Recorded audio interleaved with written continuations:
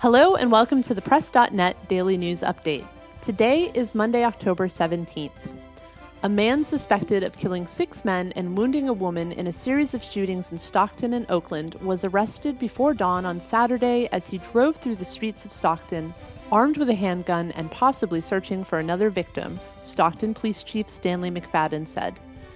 Wesley Brownlee, 43, a resident of Stockton, is the suspect in a month-long string of killings that began in Oakland in April before moving on to victims in Stockton.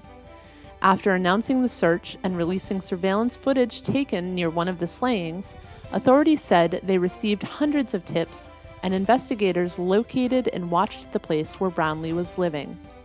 Investigators were trying to identify a motive for the attacks. Police said some victims were homeless, but not all.